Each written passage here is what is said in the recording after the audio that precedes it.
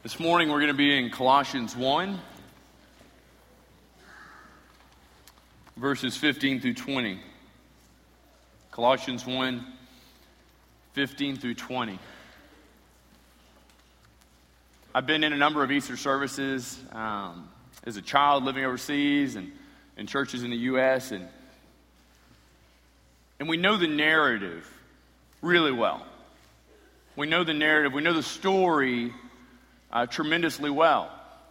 This amazing narrative account of God sending His perfect Son, right? And he comes to earth. He has this amazing ministry where He's telling people, repent, for the kingdom of God is at hand. Turn, surrender, and follow me. And He's doing that, and at the end of this, He surrenders His life. He dies at the hands of His creation. He surrenders His life. He's lifted up on the cross. He's nailed to the cross.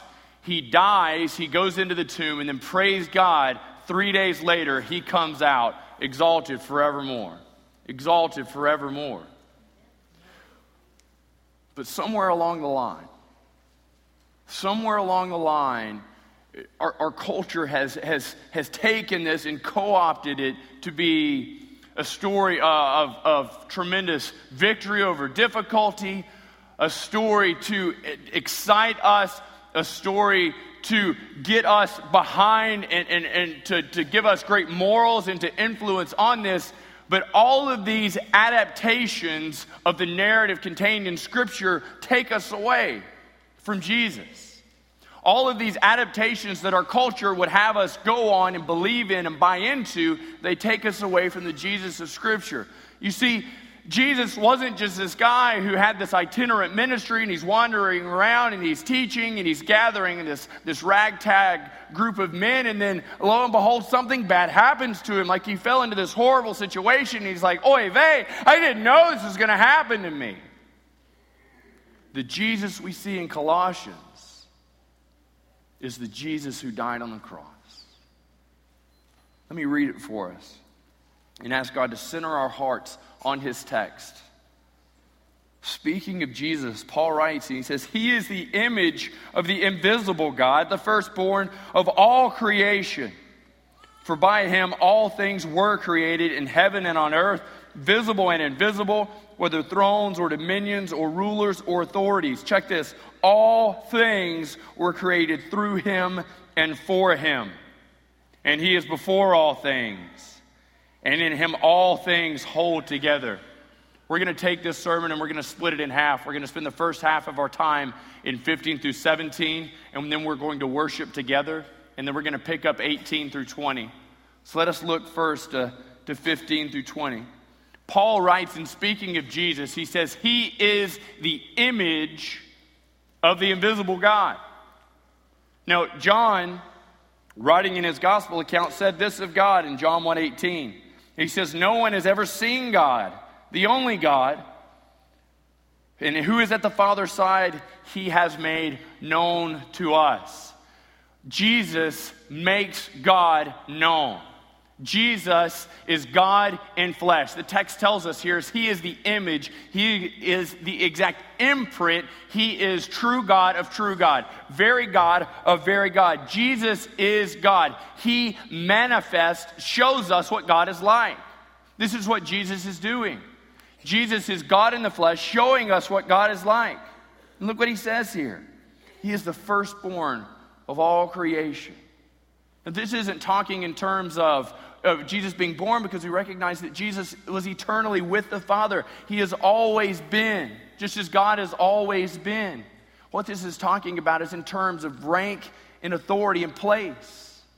And so we recognize in many households, and especially in the Old Testament, but in these households, the firstborn had certain things that were by virtue of his birth order were his. And this is what Paul is telling us. That everything belongs to Jesus. That everything is His. That He's over absolutely everything. That there is nothing above Jesus. That Jesus is above all. He says He is the firstborn of all creation. So every created thing that you go out and you can look at, you look at the mountains, you look at the sea, you look at the sunset, you look at the rainbows, you look at your wife, she looks at you and says, of course he's over you. But then you look back at her and you say, I don't know, she's so beautiful. You look at your children, recognize Jesus is over all of it. He's over all of it. He's the firstborn of all creation. He shows us what God is like. He reveals to humanity God. We can't see God, but we can see Jesus. Is what Paul is writing to them. And Jesus, in his flesh, he is showing everything about God. He's revealing to humanity all things about God. And he has this amazing thing to say about Jesus next. This Jesus who would be nailed on a cross by his creation. This Jesus who is very God of very God. This Jesus who shows us all things about God. Paul has this amazing thing to say about him. Look here in verse 16. Paul says, for by him all things were created in heaven and on earth. By Jesus, all things were created. Paul gives us this tremendous picture. It's almost like he's saying, look, I want you to understand when I say all things, I really mean all things. And so all things that were created by Jesus. He says the heavens and the earth, so everything above you, everything below you. And then he goes on, he says, look, I want you to get this. I don't think you're getting this. And he says, all those things visible and all those things invisible. And so everything you see, everything you behold, all these things come from God. All these things come from God. And verse 16 tells us. Verse 16 says, for by him all things were created. God spoke in Genesis, and Jesus, this picture shows us, Jesus went out and he created. The creative endeavor of the Father is executed by the Son, is brought to bear by the Son. This is what is told us here. And there's this particular problem in Colossae, the city where Paul is writing to. You see, they were so preoccupied with trying to find all the different strata of what they presumed to be higher deities. And so within this, they had started to assign levels and different hierarchies among angelic beings. And someone would say, well, you need this person in your life and you need this being in your life. And so Paul, he blows it. He blows it all apart for them. He says this is absolutely so incredibly illegitimate. This is absolutely so ridiculously worthless. You see this Jesus who created the heavens and the earth. This Jesus, he created the visible, those things you see. But this Jesus, he created, he is exalted, he is over all those things that you cannot see. This is this Jesus. And so Paul takes these descriptions that the Colossians would commonly use. They would talk about thrones. They would talk about dominions. They would talk about power and authority. And they would presume these things going on all around them. And they would live their lives leaning towards them. Okay? Focusing their energy on these things. And this is what Paul says to them. These things that you give so much attention and focus on in your life, these things are empty. And Jesus is over them.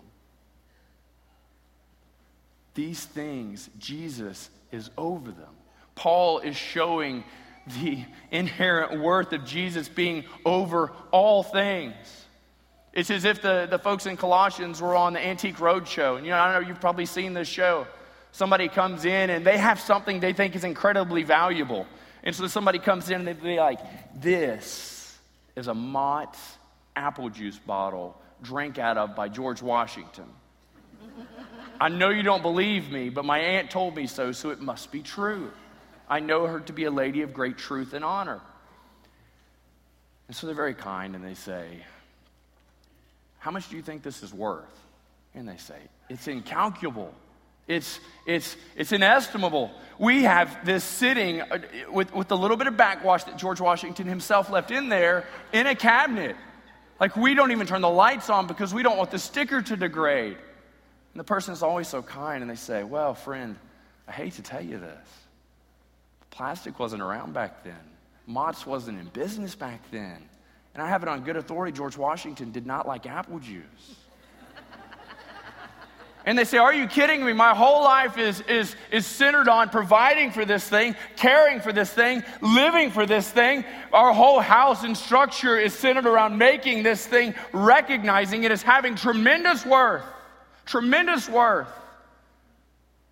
I say, I'm sorry. but it's inherently worthless. And then, of course, we find people that go in and they'll say, I don't know if this thing's worth anything. My grandfather was fighting in World War II, and he brought back this collection of stamps. And so we've just had them in this envelope, in a shoe box, at the back of a closet. We've moved them 5 or 6 times. And they'll say, okay, well, let me take a look at it. I'm always interested in stamps. Friends, anybody that tells you they're always interested in stamps, watch this person. Watch this person. He says, but I'm always interested in stamps. So they pull them out and they begin to say, where did you have these? And they're like, in an envelope, in a shoebox at the back of the closet.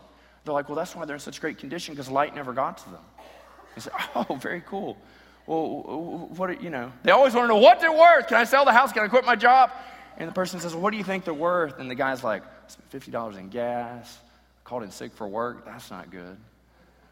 I don't know, a couple thousand dollars.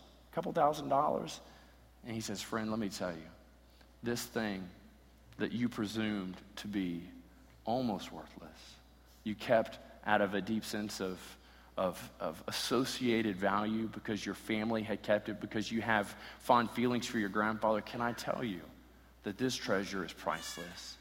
Can I tell you that this treasure has incredible value? Can I tell you that I can't even give you a price on this, and we're going to have to surround you with armed guards because it is so incredibly valuable? This is what Paul is saying of Jesus. He says it doesn't matter how much worth you presume him to have. Jesus is inestimably valuable. Jesus is incalculably valuable. Jesus is over all things. No matter whether you consider your husband, your wife, your spouse, your children, your house, or your car to be the thing of most value for you. This is what you set most value. Paul would come to you. He would have me come to you and say, Jesus is over all of it. That all of these things that we assign value to and seek to assign more value to them, to Jesus, Paul would say, this is just like a Mott's bottle full of backwash in comparison to King Jesus.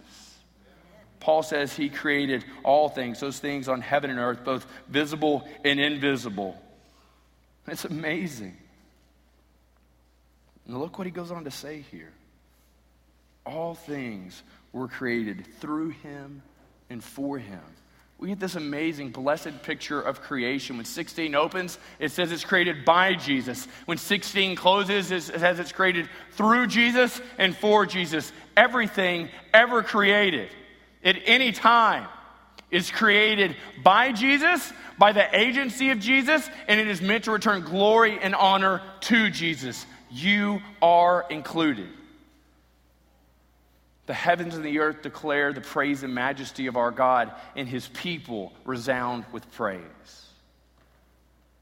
We are created to be beacons of giving back glory and honor to God. We're created for him.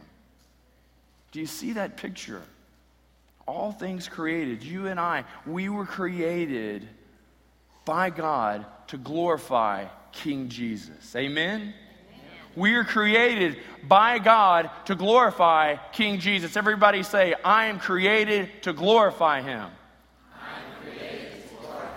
We're created to return glory and honor to Jesus. This is this amazing picture. This is how incredibly valuable and precious Jesus is. He created everything. It's created by him. It's created through him. And it is meant to reflect and return glory to him. Praise God. Now look at what he goes on to say. Paul is not convinced that his audience would fully surrender at this point. And so he goes on.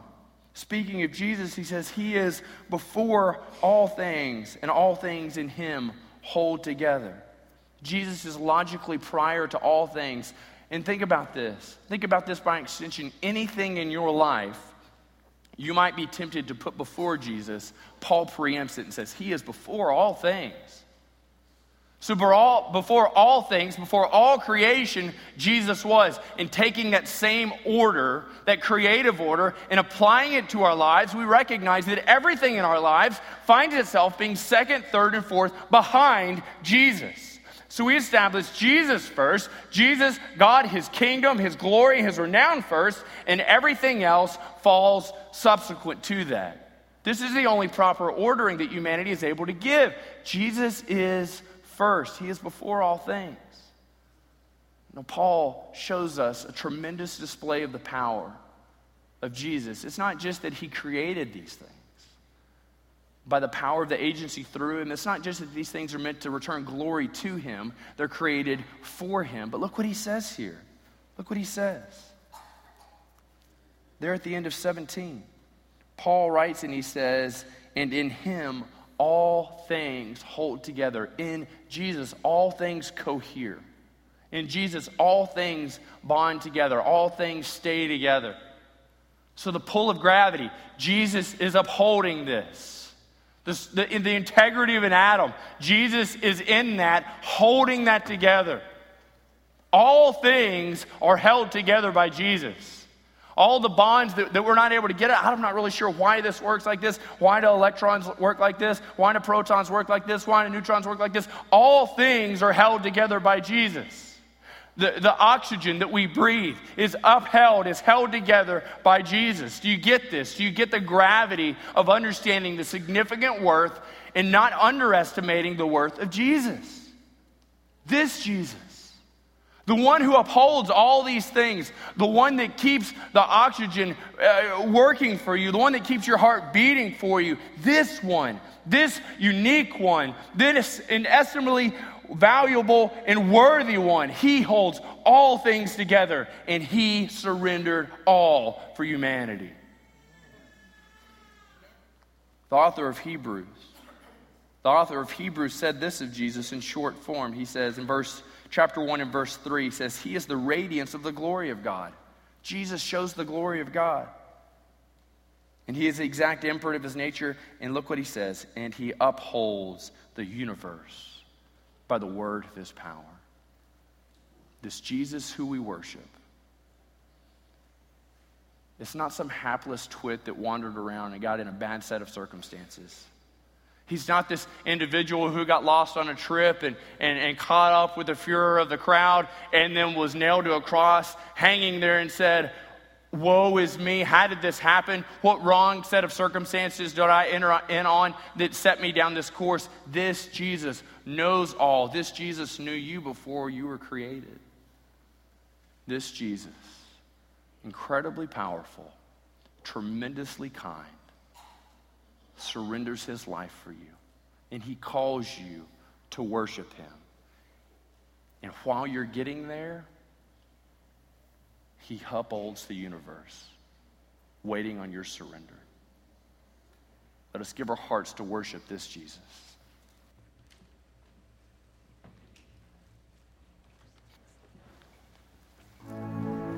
Father God, we thank you that you give us an opportunity to worship the Son. Worship him not as we would make him, but to worship him as he is. God, I pray that our worship would go on.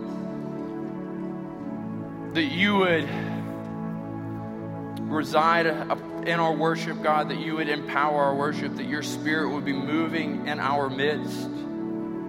God, we thank you for the tremendous honor that it is to worship the Son. God, I thank you that you are a God worthy of all honor and all glory. We pray these things in Christ's name. Amen.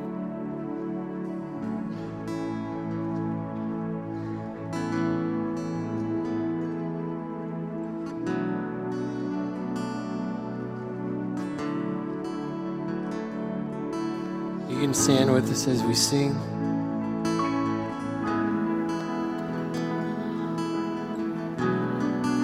Where's your microphone? Okay.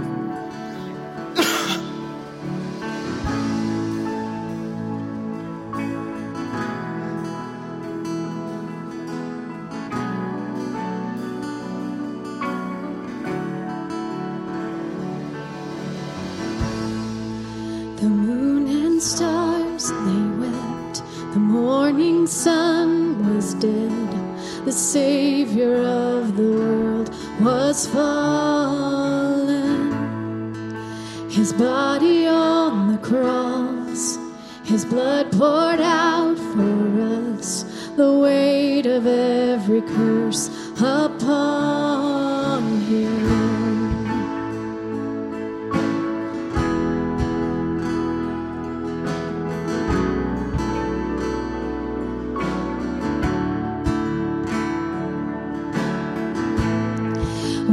final breath he gave, as heaven looked away, the Son of God was laid in darkness.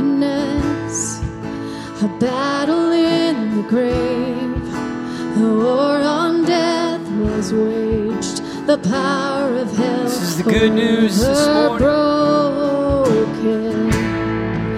The ground began to shake, the stone was rolled away. His perfect love could not be overcome. Now death, where is your sting? Our resurrected King has rendered you defeated. Forever he is glorified. Forever he is lifted high. Forever he is risen. He is alive. He is alive. The ground began to shake, the stone was rolled away. His perfect love could not be overcome. Now death, where is your sting? Our resurrected King has rendered you defeated. Forever he is glorified. Forever he is lifted high. Forever he is risen. He is alive. He is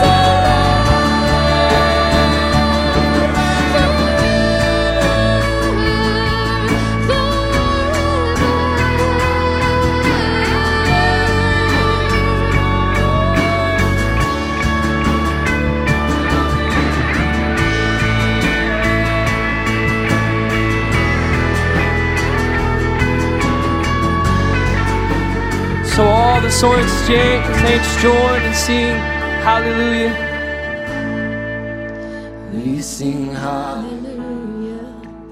We sing hallelujah. We sing hallelujah. The Lamb is overcome. We sing hallelujah. We sing hallelujah. We sing hallelujah. The Lamb is overcome. We sing hallelujah. We sing hallelujah. We sing hallelujah. The Lamb is overcome. We sing hallelujah.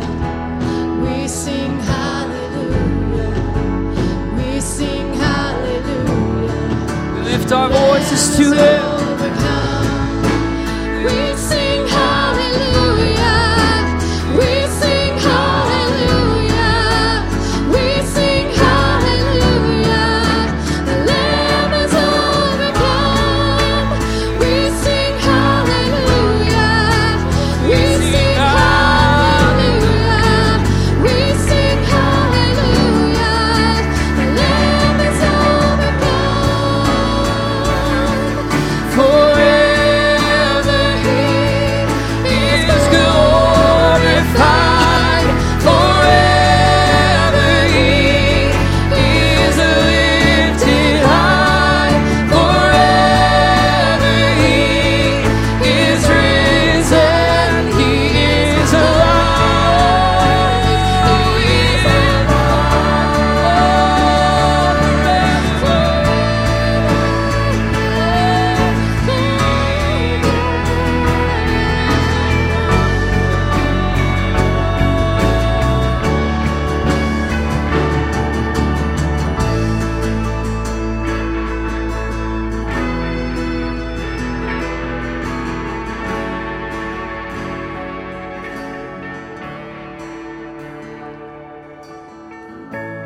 If there are words for him, then I don't have them. You see, my brain has not yet reached the point where it could form a thought that could adequately describe the greatness of my God. And my lungs have not yet developed the ability to release a breath with enough agility to breathe out the greatness of his love. And my voice, you see, my voice is so inhibited, so restrained by human limits that it's hard to even send a praise up. You see, if there are words for him, then I don't have them. My God, his grace is remarkable. His mercies are innumerable. His strength is impenetrable. He is honorable, accountable, and favorable. He is unsearchable yet knowable. He is indefinable yet approachable. He is indescribable yet personal. He is beyond comprehension, further than imagination, constant through generations. He's the King of every nation. But if there are words for him, then I don't have them. You see, my words are few, and to try to capture the one true God using my vocabulary would never do. But I use words as an expression of worship to a Savior who is both worthy and deserving of my praise. So I use words. My heart extols the Lord, blesses his name forever. He has won my heart and captured my mind, and he has bound them both together. He has defeated me in my rebellion. He has conquered me in my sin. He has welcomed me into the presence, completely invited me in. He has made himself the object of my sight, flooding me with mercies in the morning and drowning me with grace in the night. But if there are words for him, then I don't have them. But what I do have is good news, for my God knew that man-made words would never do. For words are just tools that we use to point to the truth. So he sent his son, Jesus Christ, as the Word, living proof. He is the image of the invisible God, the firstborn of all creation. For by him all things were created. He gave nothingness formation, and by his word he sustains in the power of his holy name. For he is before all things, and over all things he reigns. Holy is his name. Come on, church, let's praise him for his life. The way he persevered in strife, the humble Son of God, becoming the perfect sacrifice. Church, let's praise him for his death. The way he stood in our place, the way he lovingly endured the grave, that he battled our enemy and on the third day rose in victory. Let's praise him that he rose. Hallelujah, he rose. He is everything that was promised. Let's praise him as the risen King. Lift your voice and sing, for one day he will return and we will finally be united with our Savior for all eternity. So it's not just words that I proclaim, for my word points to the Word, and the Word has a name. Hope has a name. Joy has a name. Peace has a name. Love has a name. And that name is Jesus Christ. So let's praise his name forever.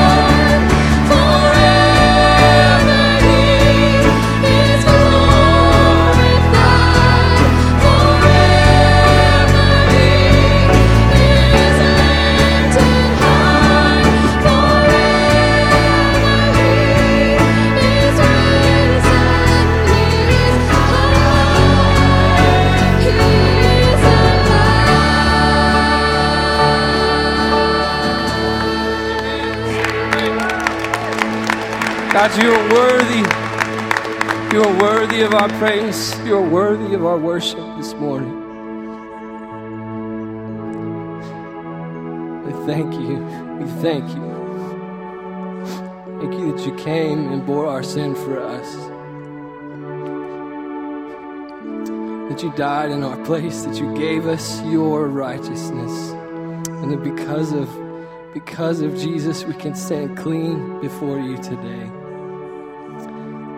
Thank you that it didn't stop there, or that you gave us new life by raising from the grave. God, you're worthy.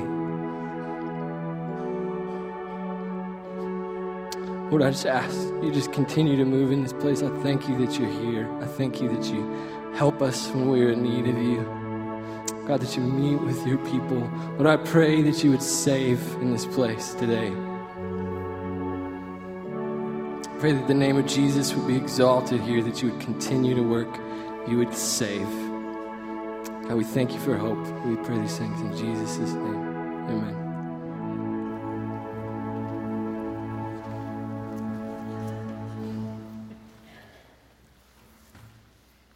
When we pick back up Colossians, let me read 18 through 20 for us.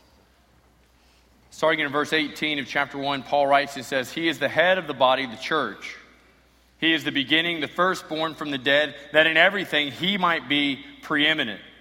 For in him all the fullness of God was pleased to dwell, and through him to reconcile to himself all things, whether on earth or in heaven, making peace by the blood of his cross. Catch this. This tremendous shift in 17 that pictures Jesus holding all things together comes near to us in verse 18. Do you see that shift? Read 17. He's holding all things together. And then in 18 he says, He is the head of the body, the church. This isn't a reference to Ridgecrest or any church you've ever been a part of, but this is a reference to every church everywhere that lifts up high the name of Jesus. This isn't about branding or making many kingdoms. This is about Jesus and his one kingdom, and he is the head. This is a tremendous display. Jesus, in all his power and all his majesty, is intimately involved and invested in the ministry of church. You don't like church? You can't not like church and like Jesus, because Jesus is the head of the church. He himself holding all things together. Any church that follows Jesus does so with this understanding that he is the head over all things. This tremendous display, this tremendous promise, this tremendous word. Now look at this. How did Jesus get to be the head of the church, and why should the body follow him? We find out that he is the beginning. Well, the beginning of what? The beginning of what? He says he is the beginning, the firstborn from the dead. This Jesus, this agent of creation, this one who through him, by him, and returning glory back to him, this Jesus died. And he is the firstborn back from the dead. And in that course of action, when the Father took back up his life and raised him from the dead, in that course of action, he ushered in a radically new way to have access to God, and he created the church. Jesus founded the church. Jesus installed the church. Jesus instilled the church. Jesus is head over all the church. He is the firstborn from the dead. This Jesus who is very God of very God, who just as he upheld all things, so too he allowed his body to be broken for our transgressions. This Jesus who is the firstborn of all creation, who is rightly over everything, even those things that you think you're in charge of. This Jesus who is over all these things, he is the one who surrendered his life. He surrendered his life. He allowed himself to be put to death by his creation. Can you imagine? Can you imagine the creation that he knows intimately, that he created, the creation that is meant to glorify him, the creation that is meant to honor his name? This creation, it took him and it murdered him. He surrendered his life over freely to it. And humanity took his life as Jesus was extending it over to them, and it put him to death. But look at this. This course of action for Jesus. This course of action for Jesus, some are tempted to look at it and say, what an epic failure. He had such promise. He had a tremendous following. He had all of these people willing to die for him. Willing to die for him. But he died in their stead. And in doing so, this is the majesty of our God. That in the hubris of what we might think is not a very good plan, God, this is not well thought out at all, that God would send his one perfect, almighty Son to die for the transgressions that are in my life and the transgressions that are in your life. The Bible tells us that all have sinned and fallen short of the glory of God. Every person is separated from God, lest it be for the goodness of God displayed in the Son. His Son Jesus, who is over all things, holding them all together, is over the church that he might be first, best, most triumphant. The ESV tells us preeminent.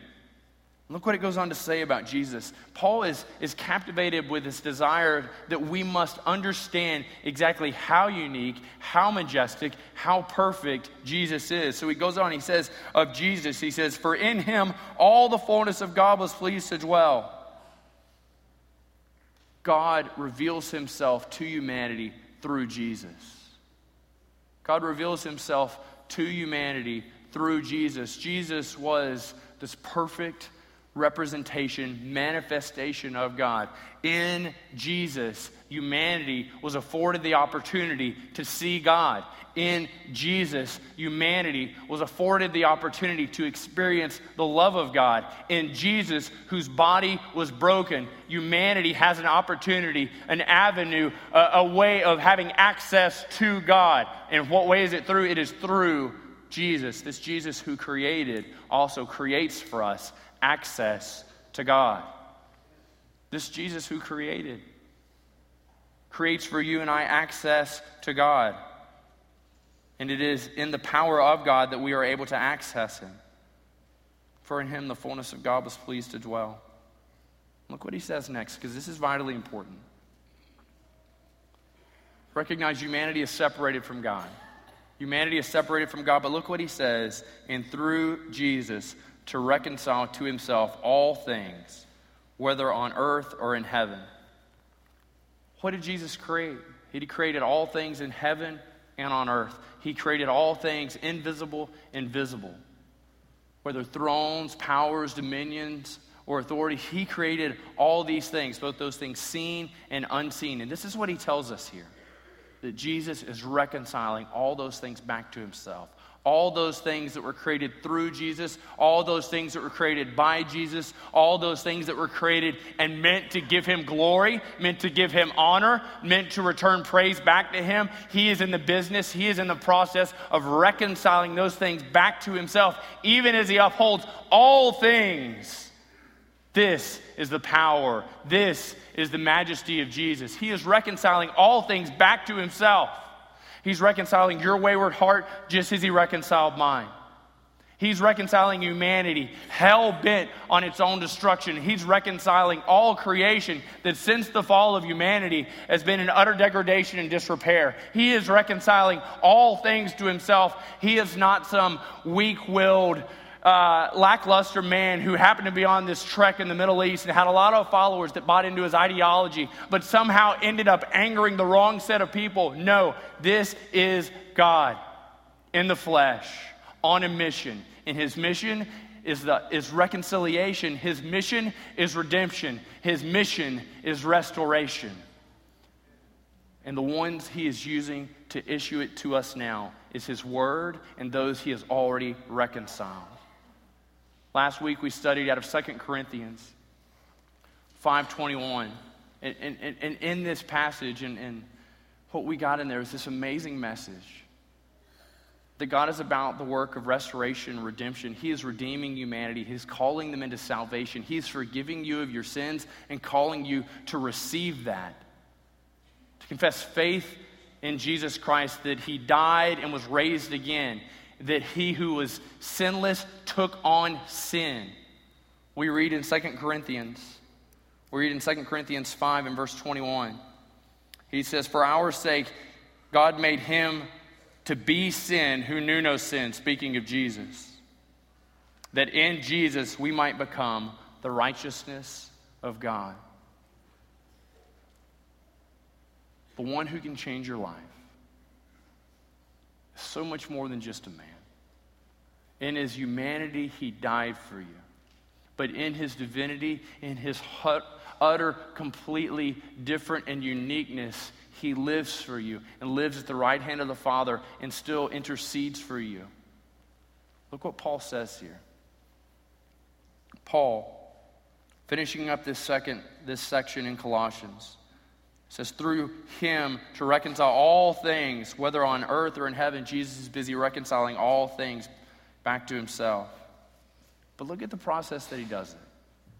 Making peace by the blood of his cross. Starts off in verse 15. And it says, he's the image of the invisible God. He's the image of this completely unapproachable, distant God. He is the one worthy of our praise. But what we see in verse 20 is this one who is visibly showing us, manifesting to us, God, this one. This is how he chooses to make peace. He doesn't go and say, look, they've got a lot of sins, they've got a lot of things they've done wrong in their life. Let me just clean slate, wipe this off. It's because God is good, he is perfect, and his perfect justice means that he must punish sin. For God to be good, he must punish sin. And so there in 2 Corinthians 5:21, what we read is, he who knew no sin, Jesus in whom there was no sin, there was no malice, there was no shortcoming. This one who is very God of very God, this one who's upholding all things, as Hebrews also goes on to tell us, by the word of his power, this one surrendered his life. This one stood and allowed the wrath of the Father to pour out on him for all sins, for humanity forevermore, so that you and I might have access to God, and so that you and I might have forgiveness for our sins. Jesus extends to you this morning an opportunity for peace with God. Recognize that all humanity is at odds with God because of sin in their life, because of the separation that sin causes. But through the blood of his cross, God beckons you, come. Come and be reconciled to God. Not through the goodness that you're able to conjure. Not through the pure heart that you're able to fake to your in-laws. But through the shed blood of Jesus on Calvary's cross. And through the power of God at work in him when he raised him from the dead, thereby defeating sin and death forevermore. Let us turn our hearts to worship that God. Let me pray for us. Father, this morning, that we come to you so blessed that you've afforded to us the possibility of forgiveness, God. And I pray that you would be working in the hearts of those that have already surrendered themselves to you to completely convince them of this. Help them to rest in the sure and finished work of your Son. God, for those who have yet to surrender their lives to you, Father, this morning we ask that your Spirit will be drawing them to yourself. God, that you would be doing a work of salvation in their heart. Your Spirit will be convicting them of sin and calling them to the righteousness that is Christ's, which you have afforded them an opportunity to avail themselves of, to make real for them. Father, as we praise you this morning in song, convince us of these truths. We pray this in Christ's name. Amen.